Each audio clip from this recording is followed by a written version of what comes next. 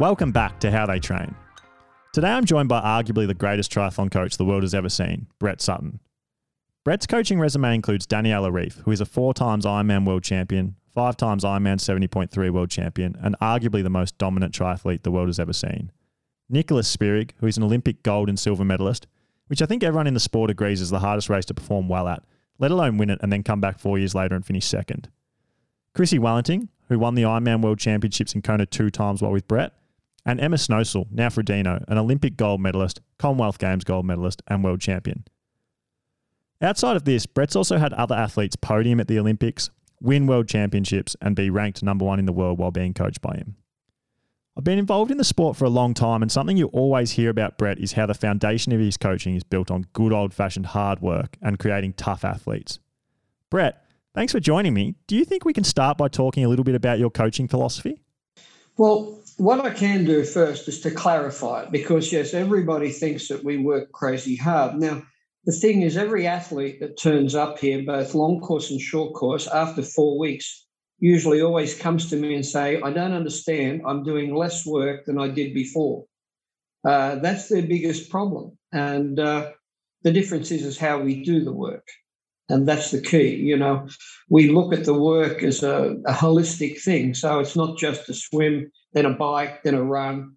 We put a lot of attention on how we mix the training to get the magic potion, if you like. And so, yes, we work hard. No doubt about that. We work intensely. However, volume-wise, Danny used to do less than every other Ironman that I know of and she knows of. And Nicola works a lot shorter than a lot of the other girls. So, and it's not just those two. We've been doing it, as you know, for 30 years. And to me, people call themselves scientists and they call themselves this and that. I give myself a label as an experimentalist. And we've always, even to this day, we've always got experiments going on within our group. If someone's an extremely poor swimmer and, they understand they're a poor swimmer, we'll do experiments to try to find what might make them a little faster. Do I tell them they're going to be a great swimmer? You only have to talk to some of our athletes. We're pretty straight here. I don't think political correctness is a part of our regime.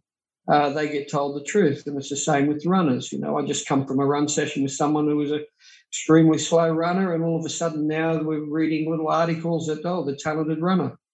That comes from experimenting, not reading a book and not, putting the science on them, which, is a bit of a misnomer anyway, if you want to explain what science is. I'm most likely the only scientist in triathlon at the present moment, but they don't understand that because they've been totally educated to be educated and not intelligent. So, we stick to common sense. That's our bottom line.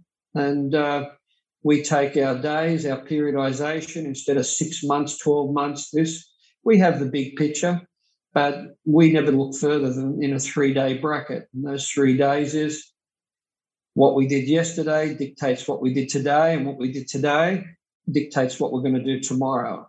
Now, as you can imagine, it's very, very hard now to fight against the mainstream establishment with athletes' heads. So if they're having a bit of a tough time, they always look outside the box. The grass is greener on the other side.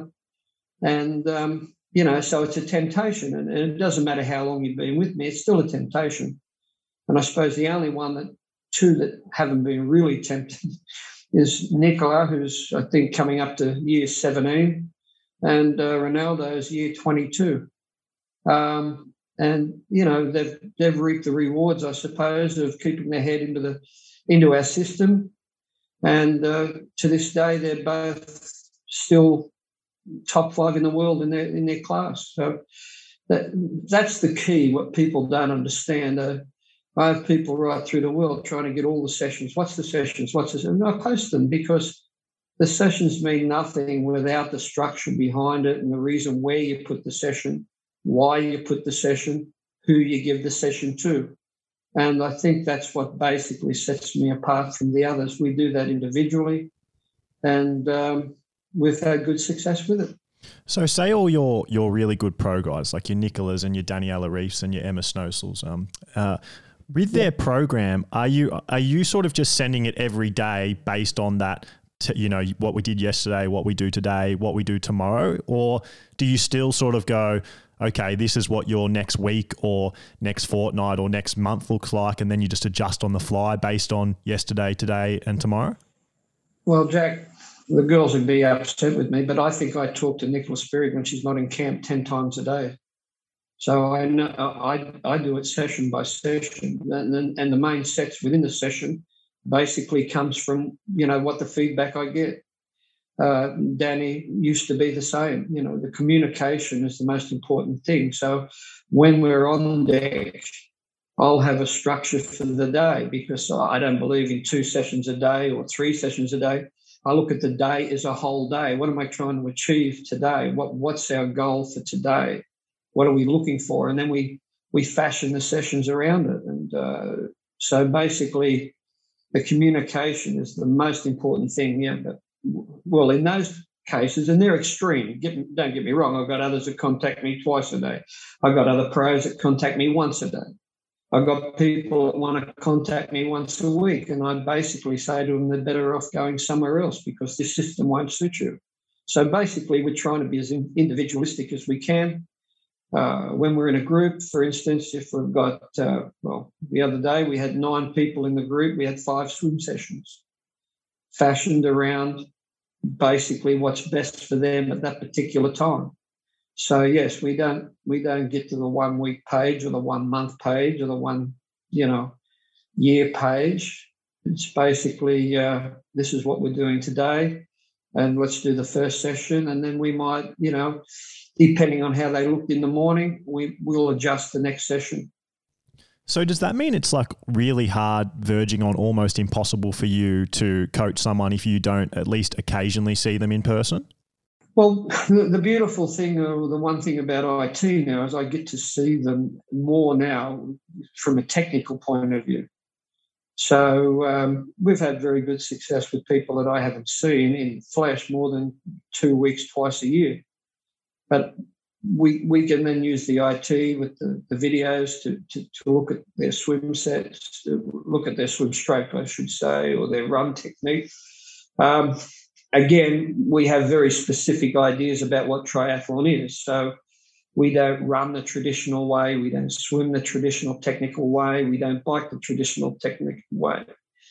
And so that's where you'll find so many people that when you talk outside the thing about, he does things crazy and he's this and that. I believe I'm the only triathlon coach that actually is a triathlon coach. We started our own syllabus so I could try to pass it on to other coaches, because I don't think, people look at triathlon as triathlon. And that's where I think I get an advantage over everybody else. I come from a famous swimming family in Australia, and we've had super success with swimming. And basically the first 2 years when I come into the triathlon, I readjusted my whole thinking, because I was of the same ilk. I'll read this up on running. I'll read this up on biking. Okay, I know the swimming backwards. And then I found that, I wasn't having any effect on people improving in their bike. Their swim become really, really good, but then their run was poor, And so basically I took 2 steps back and 2 to the side and said, well, what's the sport? How do we integrate and compromise the techniques to maximise the triathlon result? And so that's where most of the mythic stuff is. And, people sort of say, he doesn't do this, he doesn't do that, and he doesn't know swimming. And, I had 24 Olympians before I knew what triathlon was. So I laugh when they say, look, he doesn't understand swimming.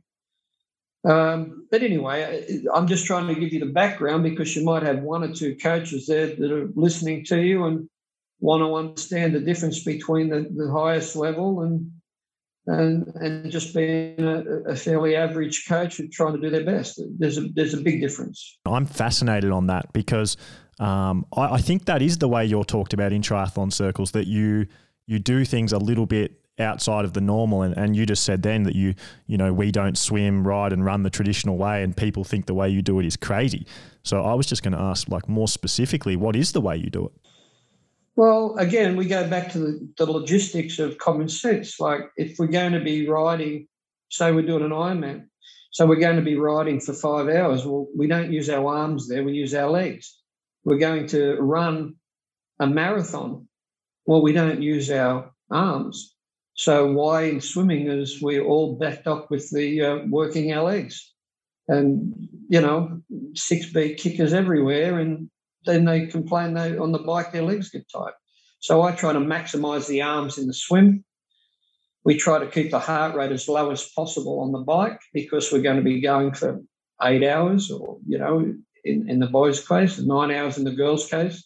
So we develop our techniques and our strategies for training around those parameters. I'm not looking at what the best swimmers do. I couldn't care less what Michael Phelps does. Depending on the people, as you must understand, some individuals you can't change because that's the way their motor skills have been developed. So we don't try to change the ones that are good swimmers. They come to me with 6-beat kick, well, we stay that way. However, what we do try to do is those that we can manipulate, we try to get them to be arm-dominant swimmers. Then on the bike, we look at what the bike's about. I think everybody sort of has more or less copied our technique over the 25 years of how I used to set guys up on the bike 30 years ago. It's now the norm, where before it used to be that, oh, my God, that's ridiculous.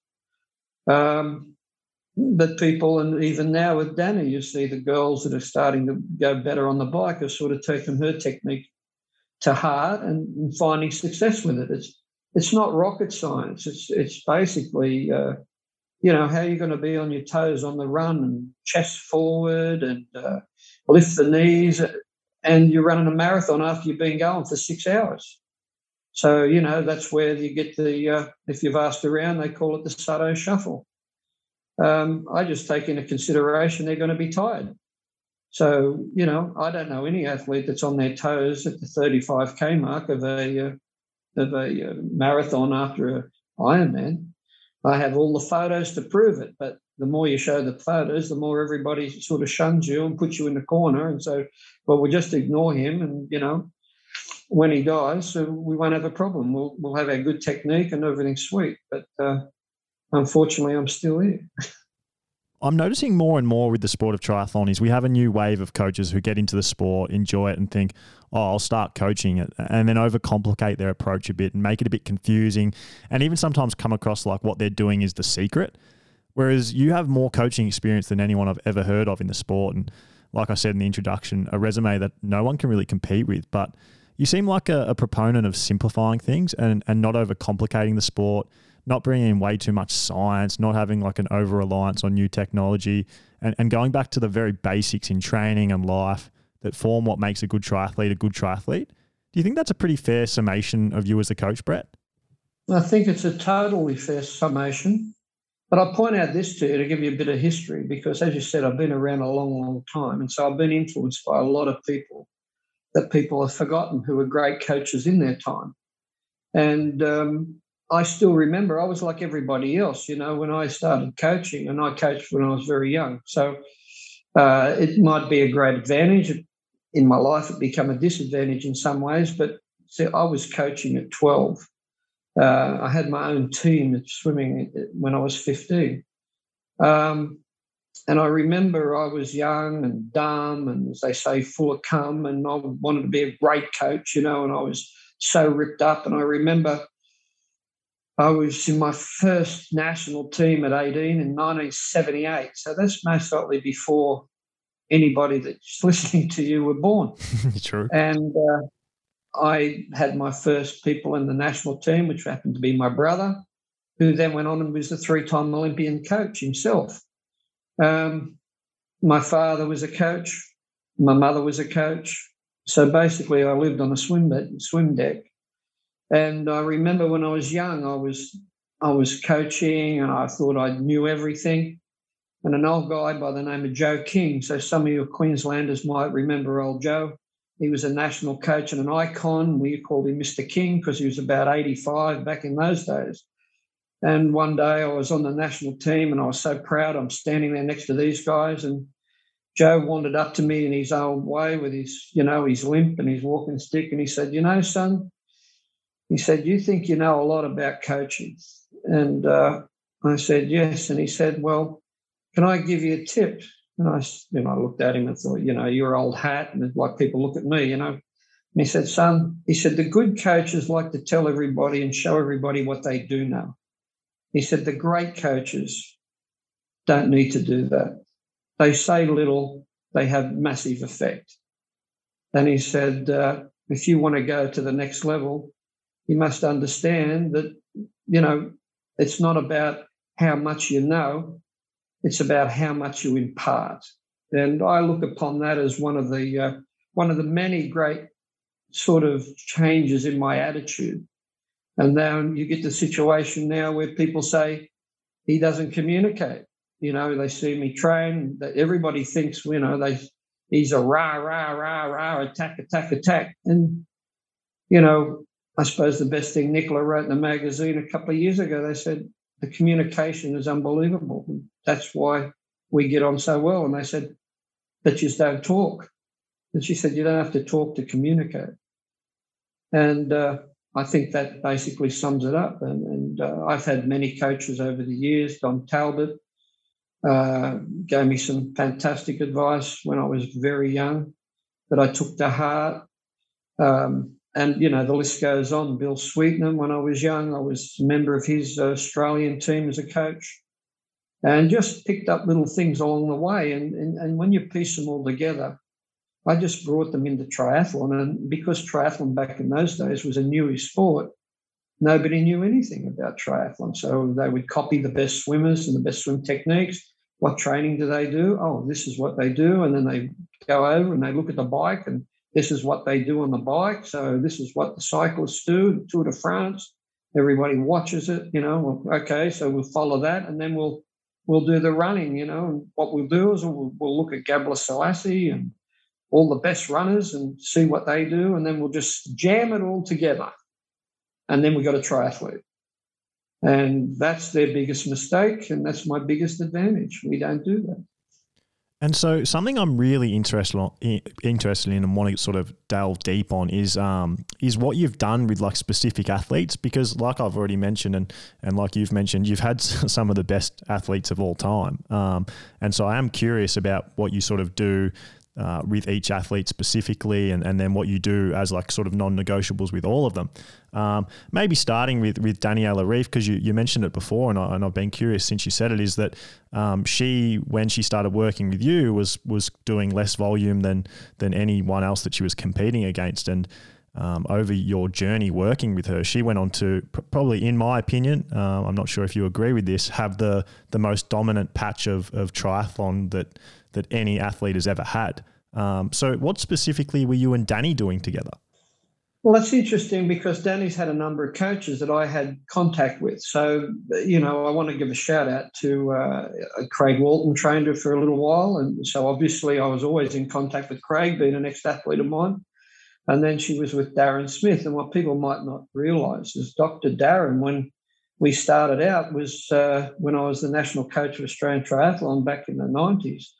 We brought Darren on as a rookie sports scientist. So I've known Darren all those years, and he's always been somebody that was an athlete coach first. And so when I started with Danny, I rang him up and said, we call her the bird, the angry bird, which is another story. And we said, I said, can you fill me in? And he was living about 6 hours away from where I was. And without a hesitation of a doubt, he said, let's meet. And we did. I still remember we went and had a pizza somewhere, and he gave me 3 hours of the best insight into Danny. So I didn't have to have 18 months to understand the way she thought. Of course, as a competitor to Nicola, I watched it all the time in races. So, I was able to draw a conclusion from her before she even hit the deck. And as you know, doing your homework, that I'm known as a rather strong coach, personality-wise. And Danny needed a strong coach personality-wise. And so we sort of clicked. The thing with Danny is, and again, you've got me in a reflective period of my time. As I said, I'm changing my direction as a coach at the very moment to try to pass on some of these knowledge to some of the young kids. So I've done a lot of reflecting over since the Olympics. I always did that after every year. We'd sit down, what could I do better? What did we do that we didn't do well was always my first question. Every season I sit down, and every season I wrote an internal coaching manual. I think I've read it more than anybody else, which makes me sad. But every year I go through and read the book again and basically refresh myself. But if we're going a bit left field, I also coached horses and greyhounds, which in Australia you'll understand what I mean there. And so they're two entirely different things. And the first thing you'll learn when you're training horses or dogs, that they're bred to be different. And so a distance horse is different to a speed horse, yet they train them nearly the same. There's very little difference in the training. But one horse naturally gets the distance and the other horse doesn't. And even more so with greyhounds, because they're 80% fast twitch fibers. So it doesn't matter how much training you give a sprint greyhound, they're never going to go for the distance, so basically I was fully aware when I look at athletes is do they naturally stay? So when I'm looking at a short course athlete or whatever, I'm saying to myself, do they have the natural attributes to go long? Just the same as other athletes like Greg Bennett, and who was fantastic, Loretta Harrop, which we haven't mentioned, who's most likely my greatest inspiration of somebody that took something that they didn't have and made themselves a super champ. I never sent them long. They never did a half Ironman when I trained them because I thought they were sprinters. I knew Loretta Harrop since she was 8. So when I used to be a swim coach, so that's why she had respect for me. I knew that Craig Walton was another one that come from the swim background and knew me as a swim coach. And I knew that even in swimming, Loretta struggled over 200 metres. So it sounds a bit weird when you're doing a 2-hour race, but she was much better at 100 butterfly than she was at 200 butterfly. And so I could see the trait. So at no stage did I try to stretch them up because I didn't think they could do it. Whereas I could look at a Danny and I just thought she was playing in the wrong sandpit the whole time. I thought this girl is just born to go long. She's a long-distance athlete. She's a diesel. And if I change a few things, which we did, we changed the swim stroke. We changed it to a 2-beat swimmer, so she didn't use her legs anywhere near as much as she used to.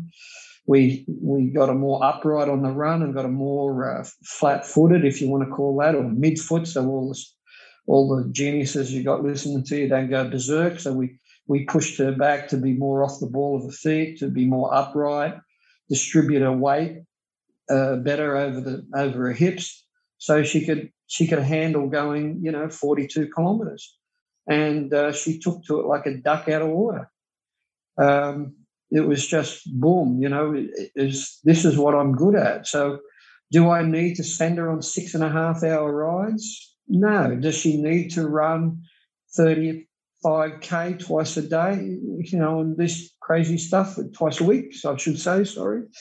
No, because I knew in my own inherent instinct that I thought she'll get the distance. The timing's not the problem. So that's why she always did less. And Chrissie Wellington was another one. Was just exactly the same. I was able to look at Chrissie and, say, well, you need to do this amount. And then I had others that used to do a lot more work than them because they weren't natural stayers, if we can use the horse parlance. They had to be made and trained, as Bart Cummings say, you've got to train them to go to 2 mile. And so, that's where we used to diversify in the evaluation of certain athletes. And it was my instinct that said, Danny can go long. I believe it. I train her for it.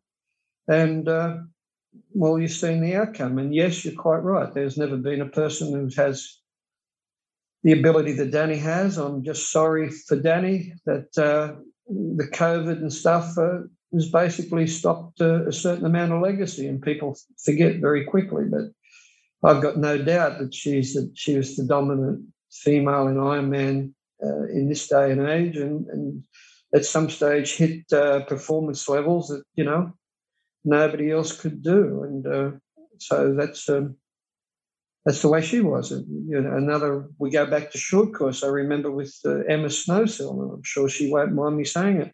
She drove my squad mad because Emma, when she started with me, was, you know, not the super champ everybody knows and respects. And after 3 months, I provided her with, I still think it was I can't think of the brand, but a Cronus watch that went ip, ip, ip, ip, ip, and we set it to a cadence because she was a very small girl with a very long technical run stride. It was very long, very lack of cadence, and it was just in my mind that she wasn't efficient like that. And so used to drive all the people in the squad mad when they go on a long run with her, that she'd have this watch going off, and we were just subliminally teaching her, you know, the same as a piano player gets taught with that little thing they sit on the piano that goes tick tock tick tock tick to teach her the rhythm. And so she would have her watch.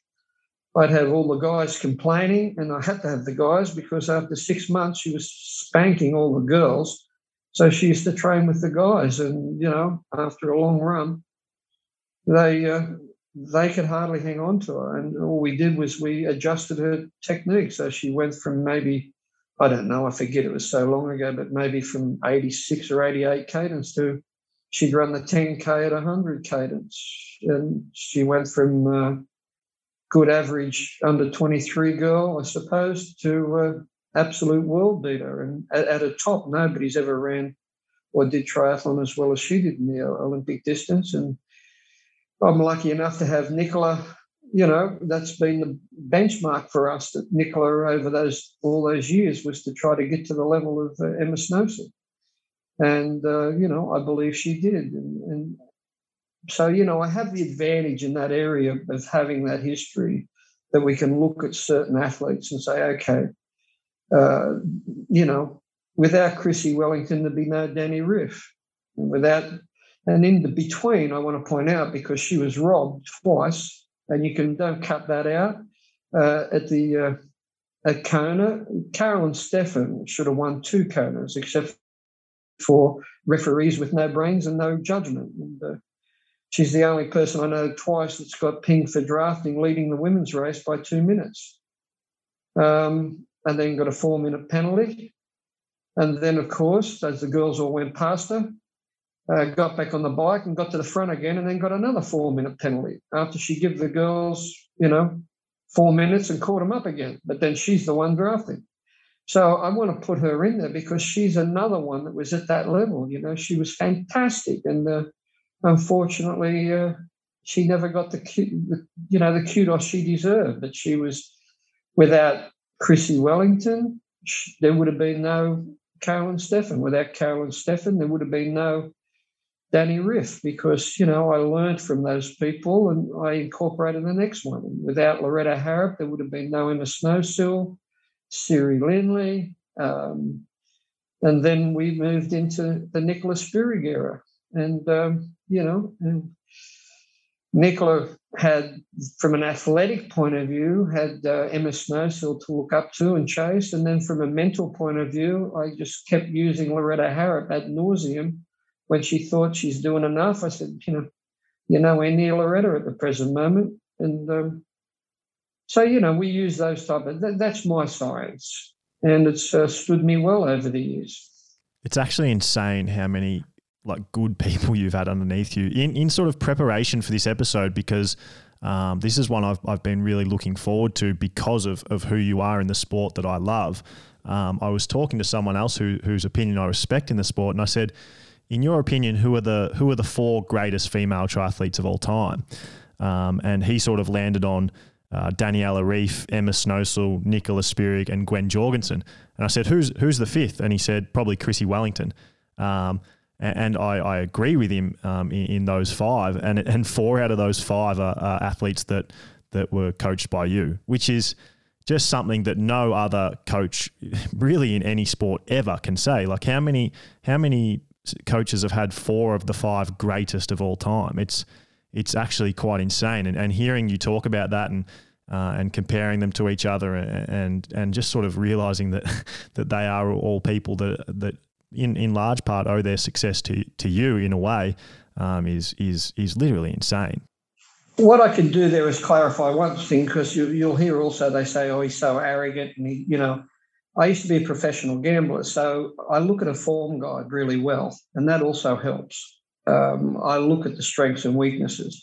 And, you got 4 out of the 5 right. But see, Gwen Jorgensen's not a triathlete. She's a wet runner. And the way the sport's been developed and butchered, and I'd say prostituted over the time, and that's why I've dropped out of it now. I'm just going to help these kids get to their dreams, because the ridiculousness of the ITU now is to the stage where it's not testing the triathlete. And you can, so basically, I'll tell you now, I could take Danny in the middle of an Ironman training and say to Gwen, and I'm happy to back it up with my own money, and I did, okay, forget about racing Nicola, race Danny over a sprint distance. And if they were 2 out, Danny would hand her run shoes. And that's what people don't understand, and that's what makes me sad and bitter about the sport, that I'm so glad that Alistair Brownlee has done such a magnificent job, and Nicola, because, see, that's why they're making all the races shorter, because all the old guys are still better than all the short guys because of the training and the coaching and the way that, they shortened the race up, so we're going to make it shorter. And now we've got the relay, which is the biggest joke of all time for anybody that understands the sport. But anyway, this is the new thing. And all the federations now, I just fell out with the Swiss Federation. We're going to be a relay nation. It has absolutely nothing to do with the swimming and the biking and the running. And so, I'm not knocking anybody. Gwen's wonderful. That's great for everybody that wants to go down that line. But the fact of the matter is, mate, she doesn't rate my top 10 triathletes, if you want to say triathletes. And the way I look at triathletes is, okay, you go over there, you swim by yourself, you run by yourself, you bike by yourself, and let's have a look at how fast you are. That's been my kudos. And anybody that comes into my squad that have sort of traits, I say, well, I'm not interested in training you unless you want to become a full triathlete, because that's my purity, if you understand what I mean. And that's what I've kept always. If you go back and look at through all those people, I can tell you now, Emma Snowsill would have been fantastic at Ironman. Absolutely fantastic. She could do it all, and that's what we trained for. When she came in, she couldn't do nothing. It's all sprint distance race. People don't realise it. I'll give you a bit of history. Emma Snowsill's first paycheck ever was in a race that was 4K, 120 and 30. And it was in Ibiza, if you want to look it up. She got third. And then she had the background. And that's why people like Nicola are still, believe me, don't take Tokyo. You take the 3 motorbikes that helped the first 5. She was all over them like a rash by halfway on the bike. Changes the whole race.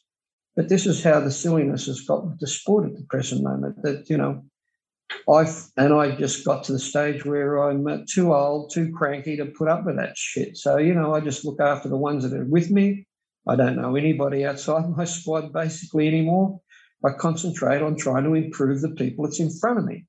And that's what most coaches don't do. And they don't concentrate on what's in front of them. And they don't look through that, and they don't have intuition anymore. Back in my day, when I can talk with coaches, back to Dickie Kane in Australia, and as I said, Talbot, I stood on deck with Forbes Carlisle.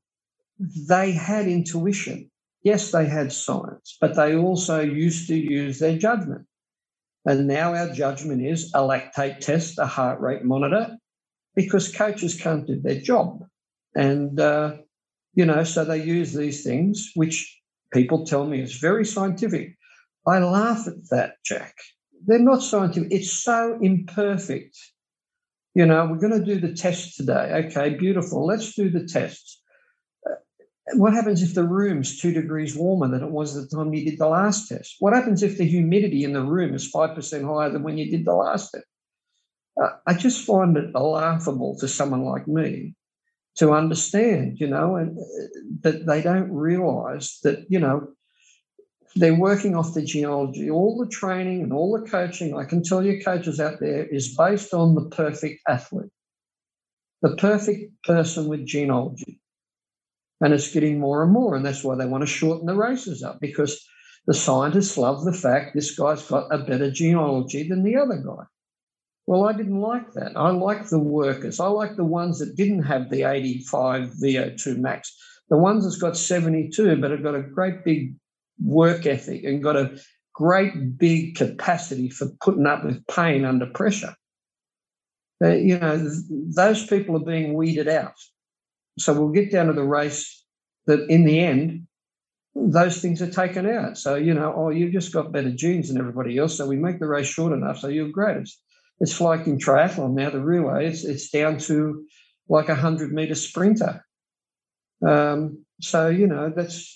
That's where I come from. And I won't, at this stage of the game, change around. I had 2 kids that we brought up over the last 4 years that, I just was supposed to retire with Nicola in 212. She made the comeback. Yes, I'll train you. And then the next thing you know, she brought Danny in and said, I'd like you to help her. And then it snowballed from there. And so we took 2 kids in, that Rito Hug, who's Nicola Spirig's husband, fantastic athlete himself, been to 3 or 4 Olympics, won world medals twice, I think at least twice European champion, so fantastic athlete.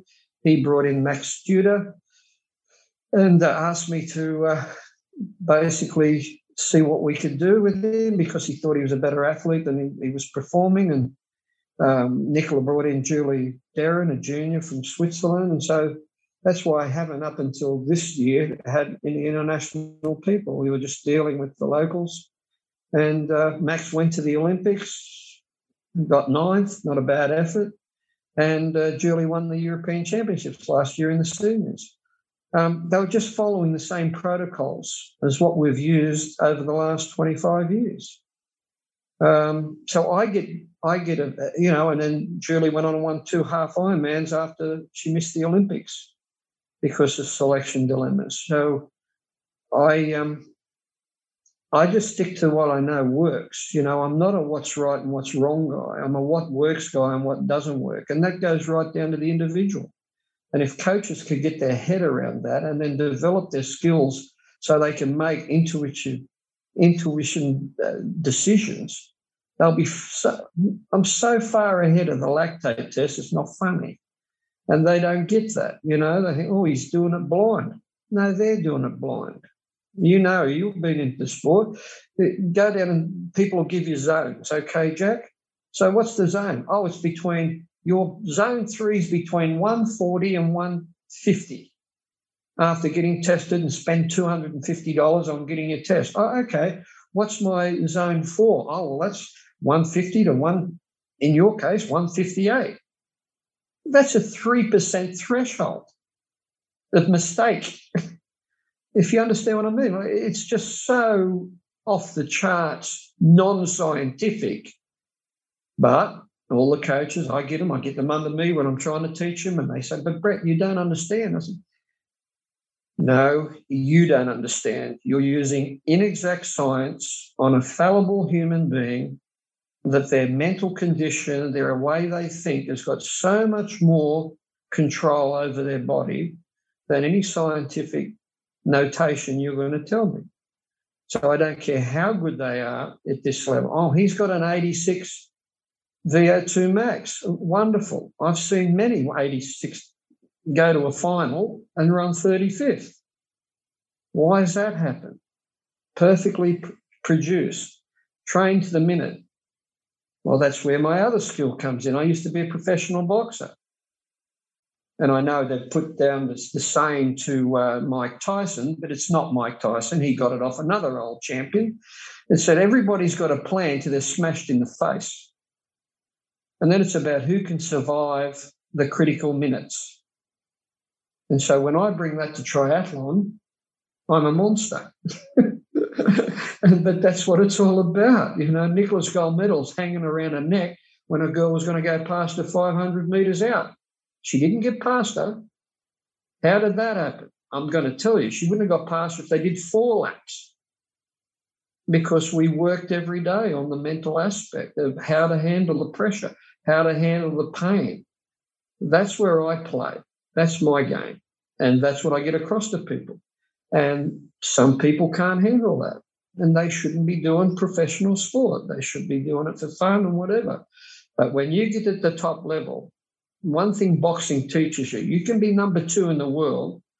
When they carry you out on a stretcher, you lose. So the champ knocked you out.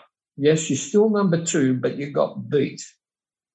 Now, I bring that sort of intensity to my athletes, and then I'm a coaching monster.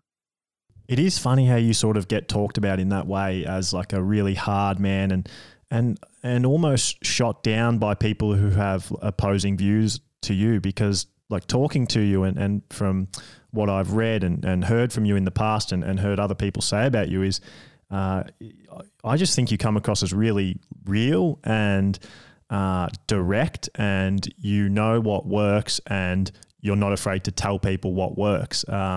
And I guess on the other side, you're not afraid to tell people what doesn't work. And it is funny how you can get villainized for that a little bit when, I mean, at the heart of it, it's all pretty reasonable and rational and logical thinking on your part. Well, I hope you think that, because that's basically, you just summed it up in 2 sentences, the whole ethos of my training. You know, I was one of those kids that didn't go to university. So, you know, I can be in a room with 45 people and have been in coaching lectures. And I think I'm the only one that's right and everybody else thinks I'm wrong. Well, it's never affected me to say these are all dopes. It's just not been something I've had a problem with. And that's why to this day, what do we call it, the rocks and arrows, sticks and stones, you know, maybe I don't fit into this era at the present moment, but never bothered me. You know, I'd never argue anything if I knew it was if I thought I was 95% right. I never argue. I never tell anybody that's right for you, because what's right for you this year might not be right for next year. Like, I got athletes turning up and they want to taper, and they said, well, this is what I did before this race and I won this race. But I said, that's past. You know, what we're doing now is a bit different. So you might have to do the taper a little different. And I think that's why we've had such success in the big races. If you go back and look through the big races, we're a big race team, or we have been, you know. And it's the reason why is because we concentrate on what's important under pressure. You know, I learned from a guy once at a lecture that, you know, 20 years ago, and he said, tough, you know. Well, I know tough because I've been with a lot of tough guys in my career. And he said, tough is technique under fatigue. And I think that sums it up, you know. That's tough. How you can hold yourself together when everything else is falling apart. And so if people tell me, you know, I spend too much time on that aspect of the sport, I know just reflecting 3 days ago with these new kids, you know, I've got 17-year-olds and whatever. And I just said with Nicola, because she's like the matron of the old team and been around like an old sock, you know, and I just said, I've got to go back and start afresh with these kids, because I'm not teaching them the stuff that I started to teach, but it's been doing it for so many years now. And she's still the one that sits there like all the old bitten pros. When I start talking to the kids, they all disappear, you know, because they've heard the stories, you know, 20 times, Jack. You know, they've heard the same story, but there's one person sitting in the room, and it's funny, there's usually 2, but he lives in Brazil. But when he's there, he comes in and they sit there. And I said to him, like, not just 2 months ago when we had the inaugural camp for the foundation, I said, what are you doing listening? And they said, I think that's what made me better. The stories, they still resonate today. And don't stop doing it, because I said to them, you know, I can't keep going back to start of scratch again. And they said, that's the secret. You've got to get these kids understanding what winning and losing is about. You've got to get these kids understanding what work is, because nobody in today's society understands it. They think they're going to take a pill, or they think they're going to take a test and then it's going to make them good, you know. And So, the two old war horses basically who are at the end of their career keep pushing me forward, And so, it sounds like a bit of drivel, but, it's the essence of coaching. And that's what you rang me for, I thought. But, you want a coaching, side of the sport that you're not going to hear anymore. And you're not, oh, this kid's no good. I remember Loretta Harrop, if you don't mind me taking your time, because we had a high performance manager that was a tough guy and an old good guy, but he had three degrees, so it was a nice foil for me. And I remember when they were both juniors in the Australian squad, I said, I want Loretta Harrop to come to this camp. And he said, Loretta Harrop's got the worst scores of any of the 20 juniors. I don't care. I want her. And he said, we can't put her in. And I said, I want that girl too. And it was Joanne King at the time. He said, Joanne King can't even swim out the side of the pool. I said, I want them in the camp. I want to take them to Germany. And because he was old school too, Robbie Pickard, who, it's no coincidence Australian triathlon's gone out the window since he disappeared out of the place. He said, I'll get him there. And do you know what happened, Jack? Loretta Harrop went to the camp in Germany as a motel room, that was extra booked, and Joanne Kim was a hire car. He found the money, and he made them come. Guess what they both ended up? World champions. What about the other 15 in front of them? No. But I seen there's more quality than just can you swim, can you bike? Loretta couldn't run. Loretta's first World Cup, she ran 52 minutes. Go back and check that out, how slow that is. And we got all sorts of troubles over that, me and him, because they said, what have you got this girl here for? And Joanne King couldn't swim 850s on a minute when she started. Both become world champions because what they had in their heart and what they had in their head. Well, how do you measure that? How do you measure Nicola Spirig, been doing this since she was 12? She's 40. And she'd now kick anybody's ass in a 2-hour race over nearly any distance, except for Danny. Do you see what I'm saying? That type of quality is not measurable. So we get people like this every day in all these federations, and they're just thrown on the scrap heap because they don't have a high enough VO2 max. In some areas, you wouldn't believe it, they're not flexible enough. Give me a break. You know what I mean?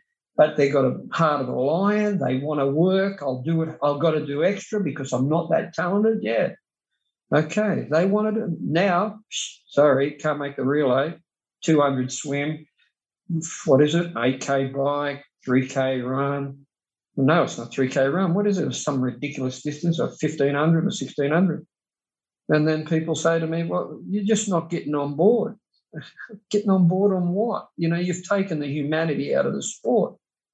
You used to have to be a tough guy to be a triathlete. It's one of the things I watched from swimming. I watched a couple of my age groupers in the squad that I used to train, and I thought, God, that's hard. God, you've got to have some discipline for that. Well, the ITU seems to be on a headlong thing to get rid of all that, and make it where we got control of everything. We get to select the people. We get to do tests. And I just find it, disrespectful to sport in itself. And as we're finding, as we hurtle into the craziness, I said to Nicola, well, the way things are going at the present moment, you may as well retire now because you'll be racing 3 men in 4 years' time. But let's not get into that because I don't want to upset your program. But it just drives me insane.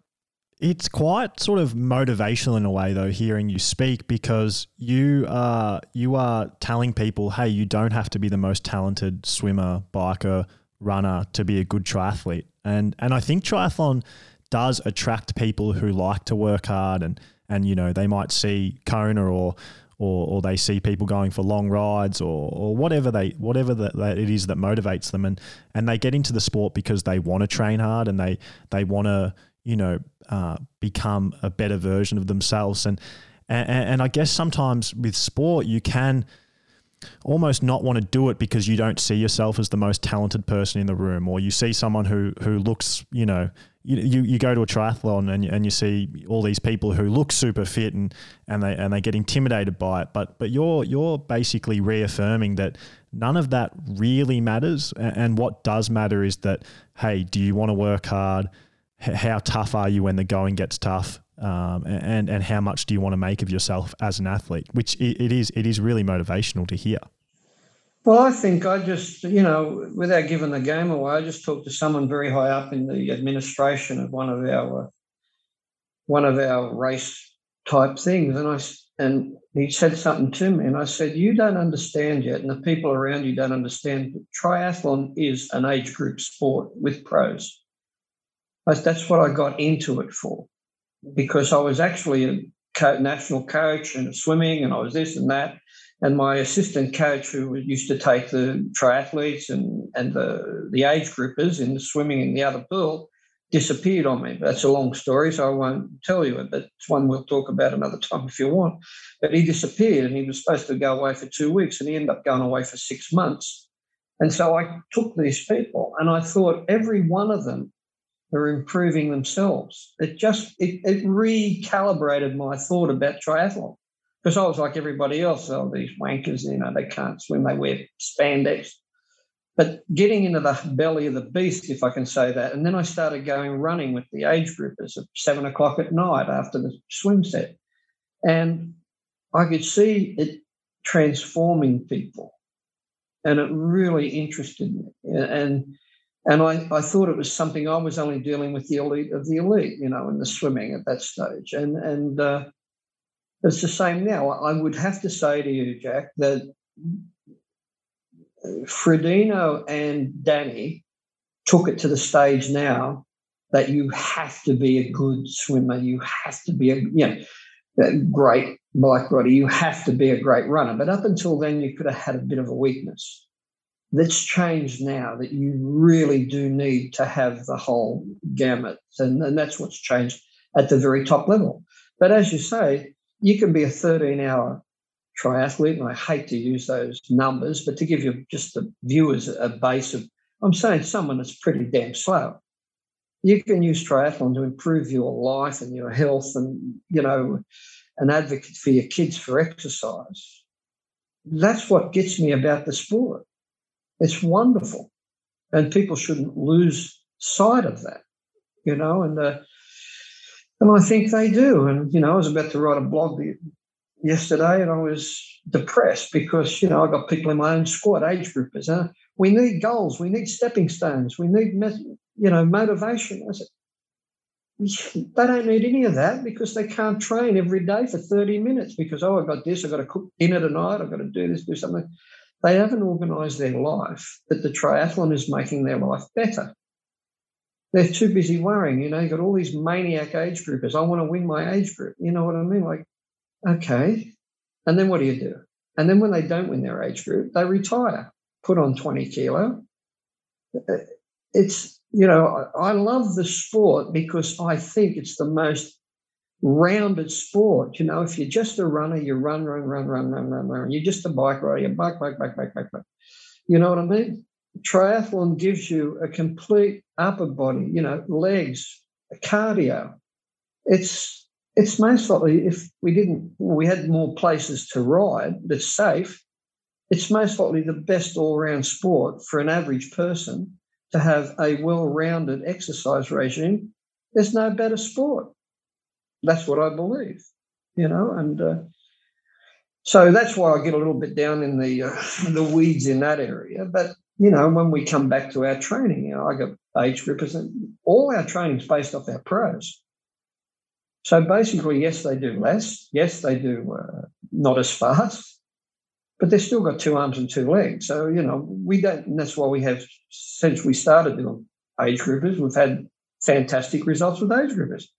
Because I said the same principles adhere to you as what Nicola Spirig does. Now, I got a lady today that, runs 2 hours for a half marathon.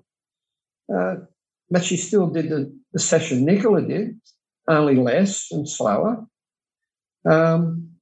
because it doesn't change. This coach, I'm an age group coach. I'm not a pro coach, I'm not, well, I mustn't be a pro coach. I'm an age group coach. I just happen to have fastest pros in the world. And, I suppose I'm proving myself again now that all the pros are not there anymore. I'm going to start again with a French bunch of kids. You wait and see. 3 years' time, you'll be going, we better interview Brett again. Here's this kid from Greece. Here's this kid from Brazil. Here's this kid from, Hungary. What have they all got in common? Well, they've all rose to the top, and they'll be following the same principles. We did it, the same thing that we used to do. We've changed a little bit since 1990. Not a lot, a little bit. Okay, I can tell you a story about one of the coaches that comes to my pool training another national team. It was quite funny because he was in the group in 1990, and he was watching Nicola go up and down the pool. And she was hurting, and he was watching, and we're good friends. And he couldn't help himself. He come from the other end of the pool, and he went up and he said, "Can I ask you, is this the set you're doing?" Bat, bat, bat, bat, and he rattled off the set. And she turned around to him, heaving, and said, "Yep, how did you know that?" And he said, "Well, I did that in 1990." And shook his head and walked down, and then yelled out to me. He said, "Christ," he said, "you've never changed." I said, "Learn this coaching lesson. It worked for you, it works for her. It doesn't matter what the date is." And I think that's about the best way to sum it up. It's if it works, it works. It doesn't get old. And something else I've been told about you, and I'm not sure if it's true, so I want to ask, is that you're sort of known for like doing massive training days very rarely, but that are crazy almost, and it's a word that you've said that people often associate with you. But you'll, for whatever reason, you'll set someone a day that might be, I don't know what it is, 8 hours long, and it might be really hard, and it's really just to try and make that person tougher. Like, A, is that true? And then B, if it is, what have you done over time? Like, what have those sessions looked like, and who have you done them with, and that kind of thing? Yeah, well, I don't back away from that, because we call that what Percy Cerruti used to call it. If you remember Percy Cerruti, back through your history book, one of Australia's greatest ever athletic coaches, he used to call it willpower training. And I know because I had a couple of so see, I'm deflecting now because, you get all the maniacs. But people wouldn't know this. Percy Cerruti used to train the great Herb Elliott. Herb Elliott was Olympic gold medalist in the 1500 and was never beaten in on the track in the 1500. And when I was talking to Herb, so I'll name drop. I was talking to Herb back in 1998. And I remember him saying to me, when I asked him what session did he like best, he said, "Well, there's two I liked and there's one I hated." But he said, "I think it was the best thing I ever did. Percy made me do, the bastard." And I said, "Okay, what's that?" And he said, "Well, I used to like doing the 16, I'll drop us some names here, but 16 200s with the sprinters at Melbourne Stadium." And he said, "We used to go 200 hard and 600 jog." And he said, "I love that set of a Tuesday night." And he said, "I love doing the tan set," which, again, the Melbourneites will know exactly what I'm talking about. He said, "We used to do laps of the tan, and we used to do 3 laps of the tan, and we build it up." And I find it quite funny when I say that now, because it's more reflection again, because we do moderate, medium, mad. And he said, "Yes, we used to do 3 laps of the tan. Everybody started together, and then we just build it. And then by the time we hit the last lap, it was every man for himself." And I said, "That's good." And he said, "But the one I hated," he said, "when of a Friday after I finished work, Percy some days used to make me run to Portsea." And I shook my head, and I thought I misunderstood it. I thought I didn't hear it. I said, "What do you mean run to Portsea?" He said, "Percy used to make me run to Portsea." And I said, "How can you run to Portsea?" I said, "They pick you up in the car and drop you off on the way." He said, "No, the bastard used to make me run to Portsea." And I said, "How far is that?" He said, 60 kilometres. And he said, "That's the 1,500-metre runner, not a marathoner." And he said, "When I used to get there," Percy said, "it'll make you a better person." And so, I have no regrets about doing some things like that with some people. I give, she can confirm it, Belinda Granger, I give her 65 kilometres one time in the heat, about 100 degrees in Thailand. She was there with another American girl that we trained, and they ran it. And she won 3 Ironman after she did that race or did that training. I said, because she was a bad runner, and everybody kept running over her. And one day I said, okay, this is what we're going to do. We're going to wait till it gets hot. We didn't do it at 4 a.m. I said, now it's 11 o'clock. What temperature is it? It's 100, about 88, humidity. And I said, we're going to run till we got to stop, or I called stop. And they did it, and they ran, and we had all the kids there on the bus, all the people in the squad in Thailand at that stage. And she just showed everybody. She got such respect, mate, for this group, because everybody thought this is insane, and everybody thought she was a shit runner, and had no respect for her whatsoever. So we kept going, and she kept going for about 4.5 hours. That's actually crazy. Yeah, and at the end of it, she come up and said, I'm so glad I did that. I show these people that I've got quality too, because she was with a lot of, Nicola was there, Chrissie Wellington was there, and I never made them do it. And the other girl that she did it with, I can't think of her name. I know her name, but it's on the tip of my tongue. But anyway, they both were known as poor runners. And they both went on to win Ironman races by outrunning good runners, because it just broke through their mental thing. I could get into them at the last 10K. They're as good as anybody. When everything's collapsed around them, they can hang on. They're tough. And so, okay, so that was a crazy run, or was it a great coaching effort? Things like that. We've done that on a number of people, but you've got to pick the right athlete. I never give Danny any crazy stuff because she's a thoroughbred. There's no reason for her to do crazy, because she's strong under pressure. She's strong in the mind. She's a great athlete, but I'll give you another little tale because Nicola used to worry me before 2:12, and that's when I knew she was going to beat the Australian in 2:12. We went to the race in the Lullaby. She did 32 200s the morning of the World Series race, which was her qualifying.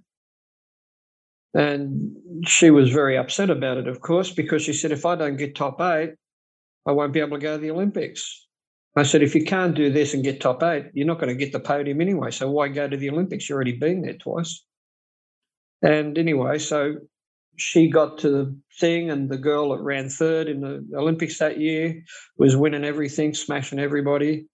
And she ran out with her on the back of her. And so the girl was flying. Nicola was hanging on for dear life. And, she was struggling, but she was hanging. But I knew the other girl was going to beat her. And I just said to her, I said, drop back and practice your sprint finish for the Olympics. And she looked and said, I think I can just hang on. I said, forget about it, drop back. And she did. She dropped back into the other group then. And the other girl went on and won by 1.5 minutes or whatever it was. And Nicola, Emma Snowsill and me went down to watch the sprint finish. And I didn't go down there. And Emma said, come on, let's run down there. I said, no need. She said, well, don't you want to see the finish? I said, I know what's going to happen in the finish. It's no problem. And, Nicola won the sprint finish, and then she qualified for the Olympics. And I knew then that, the toughness to be able to come off the mental side of that session, still doing a World Series race, still be competitive, still sprint the other girls, well, very hard to beat. And was shown that way when she broke everybody one at a time. If you remember the race, it was 5 over 5. She was sick the 2 days beforehand. The doctor didn't even think she could start, but she ground them into the dirt. It was one of the proudest moments as a coach that, when a plan comes together, it's wonderful. But she wasn't at her best that day, and she just ground them into the dirt, and then had to put up with the last burst from the other girl and from Sweden, but she wouldn't let her get past. And I thought that summed up everything she did in the training the 4 years beforehand. So, yeah, there's crazy things like that. I'm not going to say that. Birthday session occasionally to a weak person, they go 100 hundreds in the pool. Well, I don't care how fast or slow they go, as long as they do it. But again, that comes back from, I learned something from Nick Bollettieri, which has got nothing to do with triathlon, but as a coach. And Nick Bollettieri used to have a brick wall outside his office when they used to bring all the kids in to test them out about, staying in his camp or whatever, because it was very prestigious. They do all the tests and everything, but Nick never went to any of them. But Nick used to be there in his office. And then what he used to do is go out to the kids that they brought. Well, we can take 2 of this 8. So he used to give them a tennis ball and say, hit against the wall. And the guy would say, well, where? He said, just hit against that wall. And they said, yeah, but for how long? He said, as long as you like. And then he'd go inside and he'd watch them from his office. And that's where he got 2 or 3 of his champions, because he said all the others packed up and went home after an hour. Some would do 2 hours. And that guy that does a commentating in Melbourne, he said he was there for 7 hours. I had to go out and say, okay, go back inside and have lunch or have dinner or whatever, That was the story. He said, that was my talent ID. And he said, it stood me well. And so that's why I laugh at all this scientific rubbish stuff. They don't know. They don't understand, And I've been across many sports, as you know, and I see the same traits in people that become successful in each of the sports. It doesn't change. The sport changes, but the mentality doesn't. The winning doesn't. And they stand out, these type of people, and didn't matter whether it was boxing, didn't matter whether it was triathlon, whether it was running, whether it was swimming. They're the traits I look for. I do that today with my guys, with these junior kids that come in. Go for a ride, do it as long as you like. Now, I'm feeling a bit tired. I said, as short or as long, I don't care. And I'll have the kid that's done 30 minutes, and I'll have the kid that's done whatever, and then I'll have one maniac that's gone 4.5 hours. Why'd you go 4.5 hours? And they said, because it got dark. I couldn't go any longer. So you can guarantee, look for a Greek kid, because he's in my squad. And he's only 17, but I'll tell you now, you can have a window to the way it works. I bet you one day he goes to the Olympics, because he's got the stuff. And I've got the other stuff for him. I can make him a better swimmer. I can make him a better runner. I can make him a better bike rider. But he's got the stuff. Now, how you want to scientifically put that into a box, I don't know. I've got another one out of Hungary that will be exactly the same. But he's only 16 or whatever. But so look for the Hungarian kid in 2 or 3 years' time, and look for the Greek kid, and you'll see where they are. They'll be at the Olympics. Now, I'm 100% sure on it if everything goes to plan. So, that's how I look at coaching, and it's a little bit different than most people. So, you can't teach an old dog new tricks, Jack, and I just keep on doing it. And that's part 1 of my chat with legendary triathlon coach Brett Sutton. Hopefully you guys are loving listening to this chat as much as I loved having it. I loved it so much, in fact, that we ended up talking for over 2 hours, and I figured that's definitely a 2-parter. So part 2 is being released this Wednesday. I'll see you back here then.